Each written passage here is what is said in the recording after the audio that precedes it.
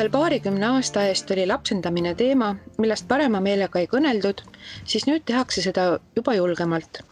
Kuid ometi on ikka sellega seoses väga palju küsimusi, väärarvamusi ja ka hirme.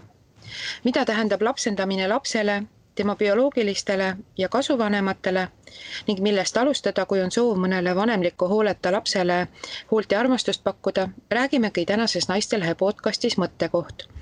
Meil on külas Külli Samarüütel, kes on ise kasvanud lapsendatuna ning lapsendajaperede huvide kaitseks loodud MTÜ Oma Pere juht Liis Saarna. Vestlust tohib Naistelehe toimetaja Silja Paavle. Tere tulemast saatesse, Liis ja Külli. Tere, Silja. Tervist. Väga tore. Ma igaks juhuks ütlen kuulajatele ka seda, et esimest korda me katsetame lindistamist niiviisi, et kõik inimesed asuvad erinevates kohtades, ehk siis ärge pahandage, kui me satume siin äkki üksteise võidu rääkima, sest me ei märka, kui keegi teine tahab sõna. Aga alustame siis otsast pihta. Külli, sina oled kasvanud ka lapsendatuna. Millal sina said teada, et sinu bioloogilised ja sind üles kasvatanud vanemad on erinevad ja kuidas sulle see teadmine mõjus? Mina sain teada, et ma olen lapsendatud siis, kui ma olin juba täpselt vanust enam ei mäleta, olin ma siis 21-22 ja igal juhul täiskasvanud. Ja mul endal oli juba oma väikene bioloogiline laps. Ja kui sa küsid, et kuidas see teadmine mõjus, siis võib-olla kõige lihtsam on seda kirjeldada niimoodi, et kui on üks kokku pandud pusle ja ta harutatakse tükkideks lahti, siis justkui nagu need kõik tükid on olemas, aga nad on läbisegi ja sul ei ole nagu seda teadmist, kuidas seda puslet uuesti kokku panna. Aga mis sa arvad, miks sellest saladus tehti? Miks sulle ei räägitud, et sa oled lapsendatud? No vot sel ajal, kui mind lapsendati, siis me elasime sellises sügavas nõukaajas, kus oli lapsendamine, oli üsna tabu teema. Ja seda nagu mitmel põhjusel, et ma arvan, et üks suuremaid selliseid momente oli see, et ühiskond tegelikult ei olnud valmis võtma ja inimesed ei olnud valmis võtma nagu seda teadmist, et on ka neid peresid, kus on lapsendatud lapsed ja üldjuhul ikkagi levis selline vale arvamus, ja selline negatiivne suhtumine. Ütleme, ma ei tea nüüd, ma ei oska ju tegelikult selles mõttes hinnata, mul ei ole ka praegu enam küsida oma vanemate käest seda, aga pigem jah, ütleme, ühiskond ei olnud väga avasüli vastu võtmas neid lapsi, kes on lapsendatud ja ka neid lapsi, kes siis asendushoolduskodus ellu astusid. Aga kui sa nüüd mõtled sellele hetkele tagasi, kui sa said teada, et sul on nagu kahed vanemad, kas sul tekkis soov ka oma päris vanemad üles leida ja kui lihtne või raske see oli? No ikka tekkis muidugi, aga ütleme, me räägime aastatest 90 pluss on ju, kus me tegelikult olime juba jälle väike kena Eesti on ju, aga hoolimata sellest kõik see, mis puudutas lapsendamist ja lapsendamisega seotud, seal oli ikkagi igal pool oli sein ees, nii et väga-väga keeruline oli jõuda andmeteni inimesteni, et praktiliselt võimatu, et see olukord pigem hakkas muutuma kusagil 2000 millegiga. Kas sa leidsid nad ülesse? Jaa, ma leidsin oma bioloogilise ema ülesse, ma leidsin üles oma bioloogilise tädi ja oma bioloogilise kaks oma bioloogilist õde, kes on ka minust eraldi kasvanud. Aga see hetk, kui sa nad leidsid, oli see oluline sinu jaoks? Või kuidas sa sellele tagasi vaatad? Kas sa tegid õigesti? No muidugi, et see on oluline. Tihti peale küsitaksegi, et mis see otsimine, mis see sulle annab, ma seletaksin seda niimoodi, et inimesed ju väga paljud meist koostavad oma sugupuid ja nende jaoks on oluline, et millised nende juured, kust kohast nad pärinevad, on ju. Et miks mu käed on sellised või miks mu kõrvad on sellised, et kas ma sarnanen kellegile. Et ikkagi nagu see identiteedi koht on üks olulisemaid asju. Liis, sina tegutsed siis lapsendajaperede huvide kaitseks loodud MTÜ Oma Pere eesotsas. Et milline on sinu kogemus, kui sageli soovivad lapsendatud lapsed oma pärisvanemad üles leida ja kui keeruline see tänapäeval on? Jah, mulle tundub, et tänapäeval üha rohkem püütakse otsida, et kas see on tingitud sellest, et me räägime avatumalt sellest, ka kindlasti võimalused on natukene lihtsamad, aga teistpidi see otsing ei ole kindlasti lihtne. Ja nii nagu Külli eelnevalt ütles, et see otsing võttis aega ja infoni jõudmine oli raske, siis ka praegu on need inimesed, kes hakkavad oma juuri otsima, nad peavad pöörduma Sotsiaalkindlustusameti poole, aga kuivõrd Eestis on lapsendamise saladus, mis tähendab siis seda, et andmeid hoitakse ja kaitstakse ennekõike siis privaatsuse pärast, siis lapsendatule antakse sellist infot, mille järgi tal tegelikult ei ole võimalik väga selgelt tuvastada, kes konkreetselt siis on need tema sünnivanemad.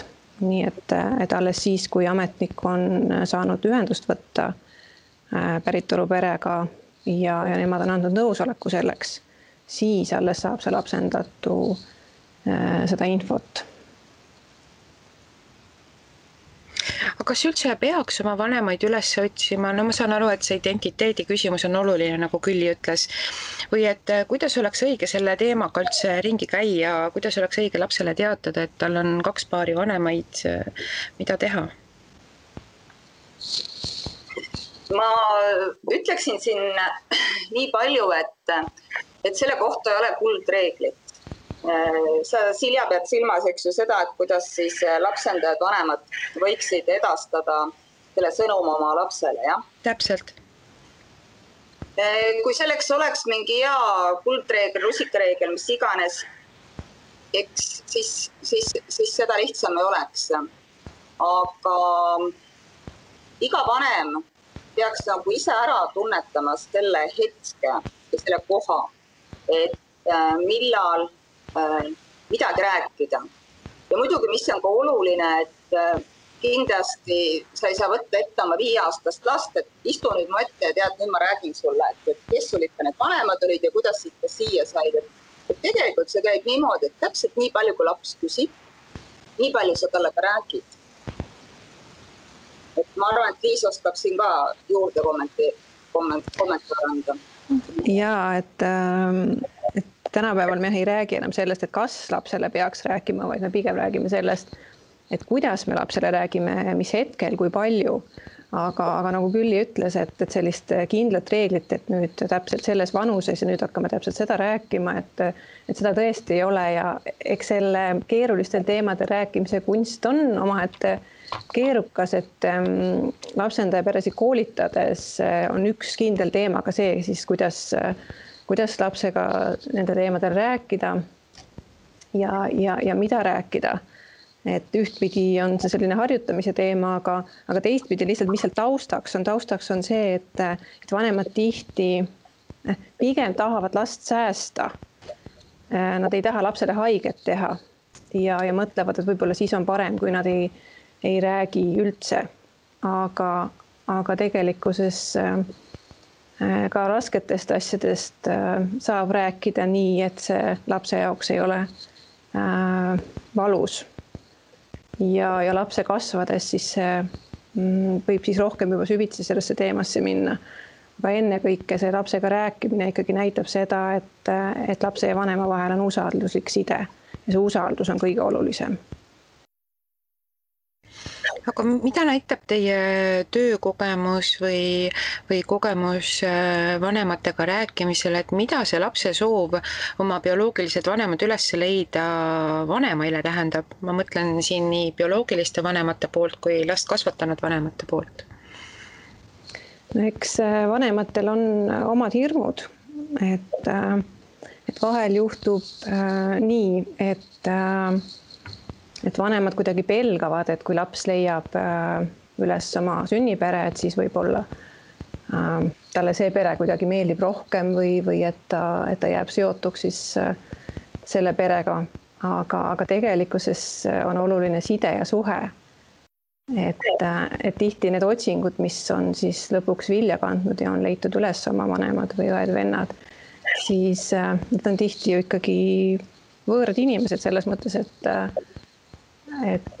sa ei ole nendega koos kasvanud ja see on lihtsalt see huvi ja teadmine, et nad on mul olemas ja see on see lugu. Aga sellist südamlikku sidet, nii nagu lapsel ja vanemal tekib, kui nad koos kasvavad aastaid, et see ei teki ju päeva pealt. Bioloogiliste vanematega on muidugi eraldi teema, et siin on erinevad ajad.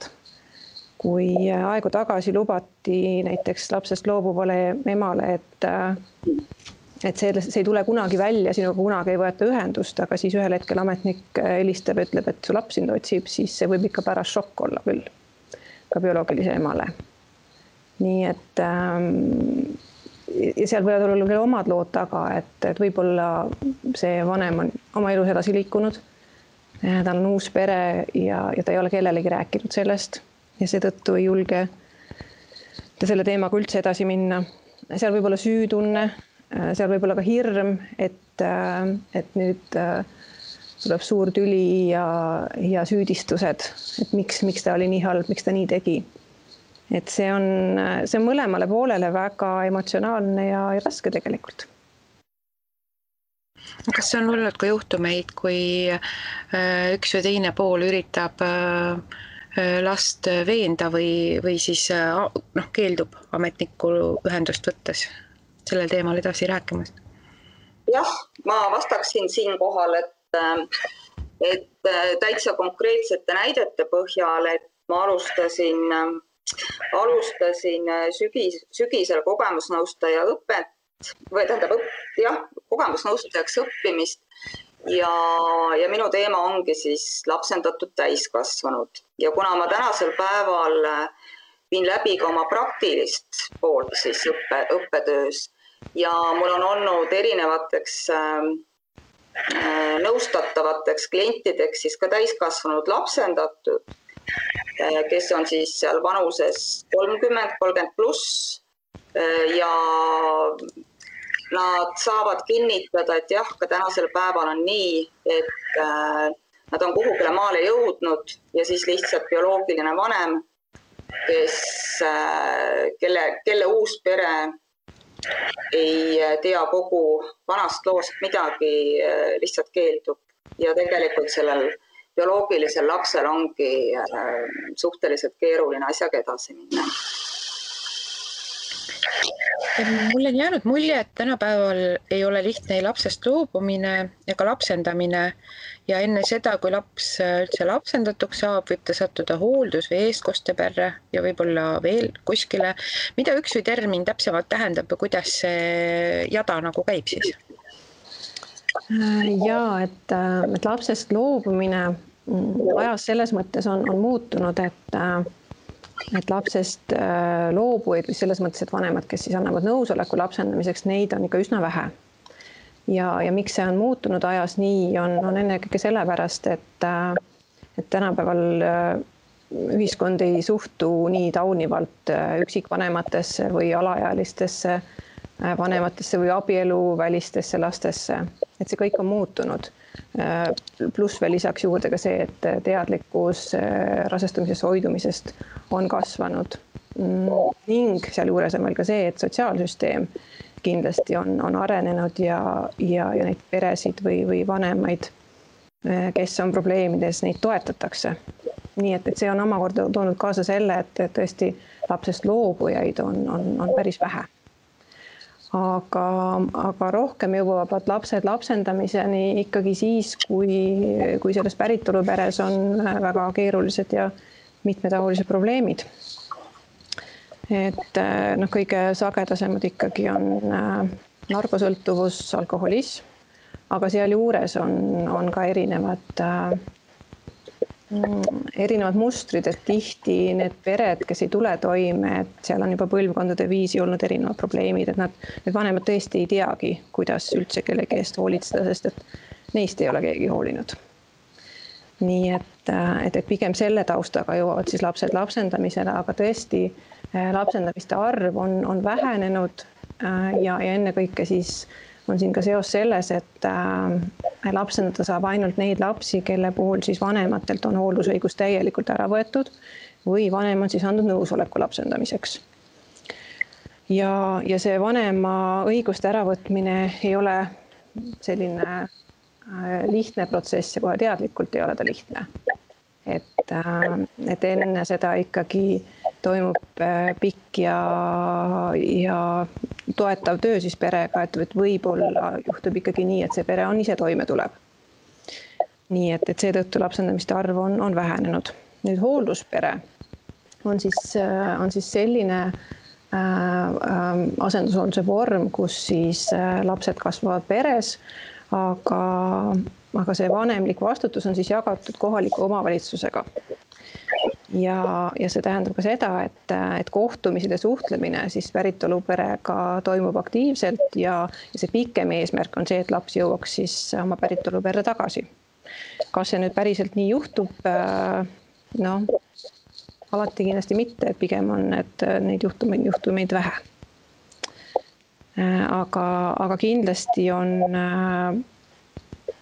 riigi ja meie sotsiaalsüsteemi suund siis selline, et kuigi asenduskodud on kindlasti arenenud ja ilusad ja kodused, siis pere on lapse jaoks ikkagi esmane valik ja seetõttu püütaksegi leida lastele, kes ei saa oma päritoluperes kasvada, esimese valikuna ikkagi hoolduspere ja kui siis õiguslikud toimingud on jõudnud sinnamaani, et vanematelt on õigused ära võetud, siis alles on siis lapsendamine. Kuna see lapsendamine on üsna reguleeritud, ma saan aru tänapäeval, et ja see ei ole üldse lihtne, et kas lapsele üldse peaks jääma võimalus oma bioloogilisi vanemaid üles leida või nendega ühendust pidada ja ühel või teisel juhul, et mida see annaks? Kui tohib, ma tooksin siin ühe sellise mõtte välja, et kui me räägime sellest, et kõik inimesed peaksid olema seaduse ees võrdsed, ja kui bioloogiliste vanemate ülesleidmisel tekib probleeme, siis me tegelikult räägime sellest, et üks grupp, kas ta nüüd on just diskrimineeritud, aga põhimõtteliselt tal ei ole isegi võimalust oma õiguste eest seista. Ja ma saan siinkohal ka selle välja tuua, et Euroopas on Ungari, Eesti ainukesed riigid, kus on andmete saamine piiratud.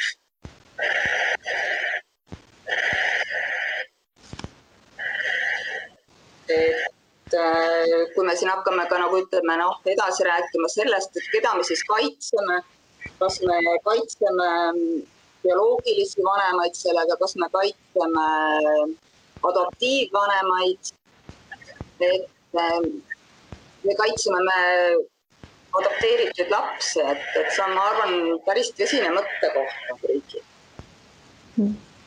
See, millest küll praegu rääkis, on see, et kui me räägime sellest, kui oluline on teada oma juuri, kui oluline on identiteet, siis ja hooldusperede puhul siis on ju see hästi tavapärane, et suheldakse bioloogilise perega ja laps teab väga hästi, kust ta on pärit ja kes on tema vanemad, lähedased, siis lapsendamise puhul need suhted katkevad.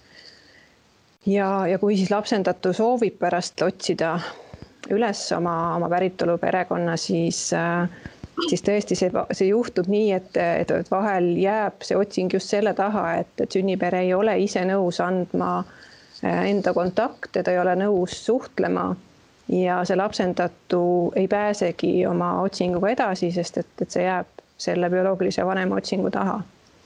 Kui nüüd küsida, et kas see võiks muutuda või et mis me võiks selle süsteemiga teha, siis mulle tundub, et meil Eestis on lapsendamine mõnes mõttes nagu oma arengus seisma jäänud, kui vaadata muud maailma.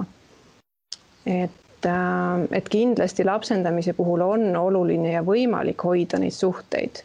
Ja ma ei arva, et kõik dokumendid ja toimikud peaksid nüüd päeva pealt avatud olema ja kõik võiksid järsku kõike lugema hakata, et mitte seda ma ei mõtle, aga mulle tundub, et me võib-olla ühiskonnana oleme nüüd ikkagi nii valmis, et me võiksime sel teemal vähemasti hakata arutlema, et millisele infole siis pääseb ligi lapsendatu ja ka see, et kuidas neid sidemeid ja suhteid hoida. Meil on Eestis ainult ühte tüüpi lapsendamine, mis on siis suletud lapsendamine, aga mujal maailmas neid suhteid ja sidet hoitakse väga erineval moel. See ei pea olema igapäevane suhtlus, aga see võib olla ka piltide saatmine, kirja saatmine, aga selle võrra lihtsam on sellel täiskasvanud lapsendatul hiljem mõista oma juuri, oma elu, et ta ei peaks alustama nullist kuskil sellel perioodil, kui ta on juba täiskasvanud. Et kas ma saan siis õigesti aru, et seadus nagu selle suhete hoidmise, vanemate ülesleidmise koha pealt ei ole väga piisav või mida ütleb teie töö igapäevapraktika ja mida siis muuta tuleks? Kui me vaatame meie Eesti perekonnaseadust, siis põhimõtteliselt on seal 2 paragrahvi, mis räägivad lapsendamise saladusest ja sellest, kuidas siis oma juuri otsida. Aga et see on väga piiratud ja väga jäik, et kui näiteks mõelda selle peale, et seadus räägib sellest, et lapsendatu saab siis otsida oma õdesid, vendi või vanemaid, aga näiteks teistpidi, et mis saab siis, kui hakkab otsima üks õde, oma õde, kes on lapsendatud, et kas temale laieneb ka see otsing või mitte, et seadus seda ei ütle, et seal on palju selliseid kohti, mida peaks mõtlema, arutama. See ei tähenda, et isegi kui lapsendajal ei ole väga palju infot siis selle päritolu pere kohta, see ei tähenda seda, et ta ei saaks üldse seda lapse identiteeti siis kuidagi hoida ja toetada. Et kindlasti selleks on erinevad võimalused ja seda ka lapsendaja pered tänapäeval teevad, et on näiteks selline lapse eluraamat, mida siis koostatakse ja kuhu pannakse siis kirja need mälestused ja hetked, kui laps saabus perre ja vahel seda infot on rohkem ja see tasub alguses kirja panna, sest et see läheb pärast meelest ära. Et kindlasti on võimalik seda lapse lugu hoida ka nii. Aga küsimus on selles, et aga mis siis saab, kui laps on täiskasvanu ja soovib täpsemat infot. Mis me siis teeme? Aga miks see lapsendamise teema siis, kuigi sellest räägitakse rohkem tänapäeval, et ta natukene ikkagi nagu tundub olema selline tabuteema, et miks ei taheta sellel teemal rääkida, et perre on laps lapsendatud või et ma olen lapsendatud? Tegelikult siin me tuleme jälle nüüd tagasi selle ühiskondlikus mõttes teadlikkuse tõstmise juurde, et on inimesed, kes on valmis võtma vastu seda infot, aga tegelikult on väga palju inimesi, kes endiselt suhtuvad sellesse skeptiliselt. Et see algab juba nii-öelda maast madalast, kus ütleme, kas ka asendushooldust kodust võetud laps läheb lasteaeda, kui ta läheb kooli. Et tihtipeale need adoptiivvanemad ju kardavadki, et kui keegi rääkinud isa adoptiivvanematega, neil ongi nagu selline tunne, et mis ma siis nüüd peaks tegema, et kas ma siis nüüd räägin, et mul on asendushooldust kodust võetud laps, või ma ei räägi seda, et ei ole nagu jälle head vastust selle koha pealt, sest et ikkagi kardetakse endiselt sellist teatud suhtumise kujunemist või kujundamist. ja noh, ma näen praegu ka, ütleme, kui ma praktikat teen, et inimesed, kes on ise 30, nad teavad juba ammu, et nad on lapsendatud. Ütlesid, teate, et kui ma räägin kas oma töökaaslastega, oma sõpradega, kes paljud ei tea, et ma olen lapsendatud, ma kuidagi teadlikult väldin neid teemasid. Et ikkagi näed, ka tänasel päeval on sellest rääkimine mingil põhjusel raske. Ja siinkohal, et ühtpidi on siis see, et need hoiakud on võib-olla visad kaduma, aga teistpidi ma mäletan ühte vestlust ühe lapsendaja vanemaga, kes siis ütles, et aga igapäevases elus olen mina ju ennekõike vanem lapsele. Ja minule tegelikult, ma ei mõtle iga päev sellele vormile, kuidas ta meile perre tuli. Et ta on minu laps. Ja võib-olla on ka siis see, et ei taheta lihtsalt ka sildistada. Et siin on nagu erinevad tahud, et mismoodi keegi näeb. Aga paraku ei ole kadunud koolidest ega lasteaedadest ka see hoiak, et noh, see on see lastekodulaps, et mis me tast nüüd ootame. Et see võtab aega. Kui palju lapsi praegu üldse lapsendamise ootel on ja kui lihtne või raske on neile sobivaid vanemaid leida? No, sellist arvu välja tuua, et kui palju lapsi ootel on lapsendamiseks, et seda on väga raske niipidi võtta, et ütleme, et kui asenduskodudes on meil kokku umbes 800 last, siis ei saa kindlasti öelda, et kõik need lapsed nüüd oleksid lapsendatavad.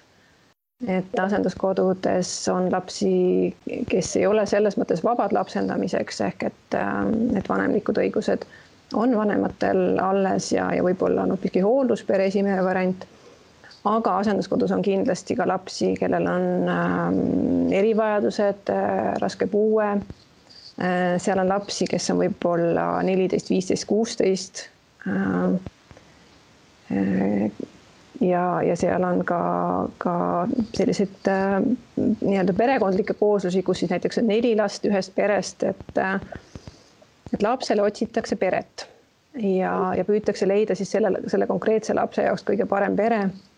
Aga ma ei saa öelda, et meil oleks väga palju peresid võtta näiteks 4 lapsele korraga või raske puudega lapsele. Et see kõik oleneb. Et pered pigem on valmis lapsendama siis väikelast ja ühte last, kuigi ajas see on muutunud, et see ei ole päris reegel, et ainult nii on. Ja ma arvan, et see valmisolek võtta ka suuremaid lapsi perre kindlasti aja jooksul kasvab, aga see ei tähenda seda, et pere kogu selle raskusega peaks siis ise toime tulema, et kindlasti kohanemise ajal on lisatugi vajalik, kui pere seda tunneb, et tal on vaja.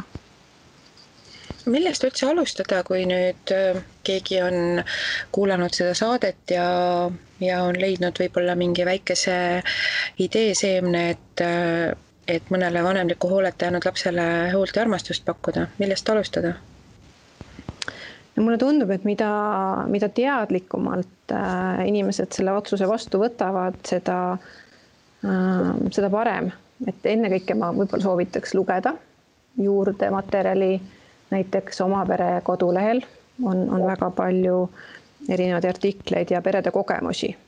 Ja on ka selline leht nagu tarkvanem.ee, kus siis on ka erinevat infot. Ja lapsendamist korraldab Sotsiaalkindlustusamet, nii et saab minna selle sooviga siis esmasele vestlusele sinna. See ei tähenda seda kohe, et pärast esmast vestlust on nüüd otsus tehtud, et lapsendamine ikkagi on protsess, et ta selles mõttes on küpsemise sees kindlasti on ka koolitus, ehk et pered saavad sellise koolituse nagu Bright koolitus, kus siis põhimõtteliselt toimubki ettevalmistus selleks, kas pere on järgmiseks sammuks valmis või mitte. Et kuigi vahel öeldakse, et see lapsendamisprotsess või hoolduspereks saamise protsess on väga bürokraatlik ja tahetakse väga palju dokumente, siis mina ikkagi vaidleks sellele vastu, et see on väga vastutusrikas otsus ju riigi poolt leida lapsele parim pere ja siin ei piisa ainult sellest, et inimesel on soov, et siin peab olema ka juures teadmisi, valmisolekut ja seetõttu peab see olema väga põhjalikult eelnev töö tehtud. Sest et kõige hullem, mis võib juhtuda, on ju see, et laps kaotab pere teist korda. Ma siinkohal natukene täiendaksin veel Liisi ja tõesti kutsuksin üles inimesi, keda see teema paelub ja sellest huvitatud on, liituma MTÜ Oma Perega. Sest et MTÜ Oma Pere pakub ja ka üsna mitmeid koolitusi, loengusarju, et mis mulle endale meenub ja mis tegelikult meie tänase kõnelusega väga hästi ka haakub ja puudutab tulevasi lapsendajaid, kelle alati üheks põhiliseks küsimuseks on ju see, et kui ma nüüd lapsendan lapse võõrast perest, võõrastelt vanematelt ja juhtub näiteks nii olema, et seal mõlemad vanemad on olnud narkomaanid, et kuidas mina nüüd tean, et minu lapsest ka ei saa narkomaani. Ja mingid aastad tagasi oli meil väga vahva loeng, mida pidas siis Tartu Ülikooli professor Jaanus Arro ja teemaks oligi geenid versus keskkond. Ja kus ta nagu väga kenal ja lihtsal viisil seletas seda, et kui palju rohkem ikkagi meie keskkond, kus meie lapsed, kus me ise kasvame, mõjutavad meid ja kuivõrd väiksem roll on seal geneetika. See on väga hea, et sa selle teema sisse tõid. Lapsevanem olla pole kunagi lihtne, aga et natukene selline positiivsem toon jääks kõlama, millised on need plussid, mida annab kasuvanemaks olemine? No, ma arvan, et üldse vanemaks olemine on ju alati seotud oma rõõmude ja väljakutsetega. Et kas nüüd peab eraldi rõhutama seda, et kui suur ja eriline on olla siis kasuvanem. Aga mulle tundub, et kui inimene tunneb rõõmu vanemaks olemisest, sellest, et ta saab lapsega koos areneda, et ta saab teda vajadusel suunata ja toetada, et rõõmustada nende edusammude üle, vahel ka kurvastada koos lapsega, kui on tagasilöögid.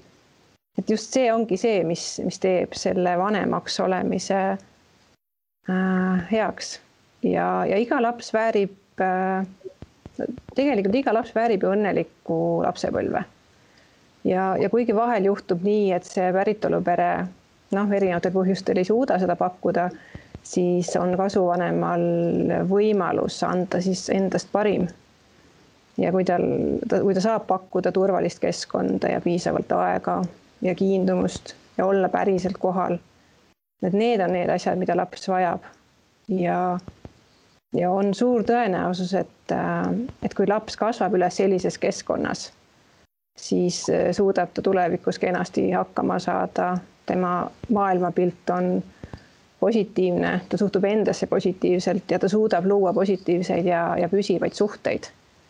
Ja et võib-olla see on see mustri murdmine, mis võib-olla niimoodi põlvkondade viisi on olnud sarnane, aga et võt see on see saavutus, mis ma näen, et mis võiks olla nagu see positiivne tulem. Ja Külliga saate alustasime ja äkki siis ka lõpetame, et Külli, mis on need asjad, mille pärast sina oled oma kasuvanematele eriti tänulik? No Silja, seda küsimust ma kartsingi. Tegelikult mul tuttavad, kes on samamoodi täiskasvanud lapsendatud, nad ütlevad, et tihtipeale nad kuulevad sellist lauset teiste inimeste käest, et no küll sul on ikka vedanud, et sind lapsendati, et sa pead ikka eriliselt tänulik olema. Mina vaatan seda selle koha pealt, mul on endal 3 bioloogilist last. Mina küll ei taha, et nad eriliselt tänulikud oleksid. Sest et mina ise olen eriliselt tänulik, et nad minul olemas on. aga su lapsepõlv oli õnnelik? ja ma ei kurda midagi, aga lihtsalt vaata, kus Silja saab aru, eks ole, et lapsed ei pea olema oma vanematele tänulikud, pigem vanemad peavad olema oma lastele tänulikud, et nad meil olemas on. See on armas mõte. Külli ja Liis, suur tänu teile, et te olite nõus sellel raskel, aga väga vajalikul teemal veidi arutlema ja seda avama. Aitäh kutsumast! Aitäh, Silja! Ja aitäh kõigile ka kuulamast. Ma loodan väga, et see saade aitab kaasa sellele, et iga laps leiaks endale armastava kodu ja tema lapsepõlv oleks õnnelik. Püsige ikka terved ja nädala pärast kuuleme taas.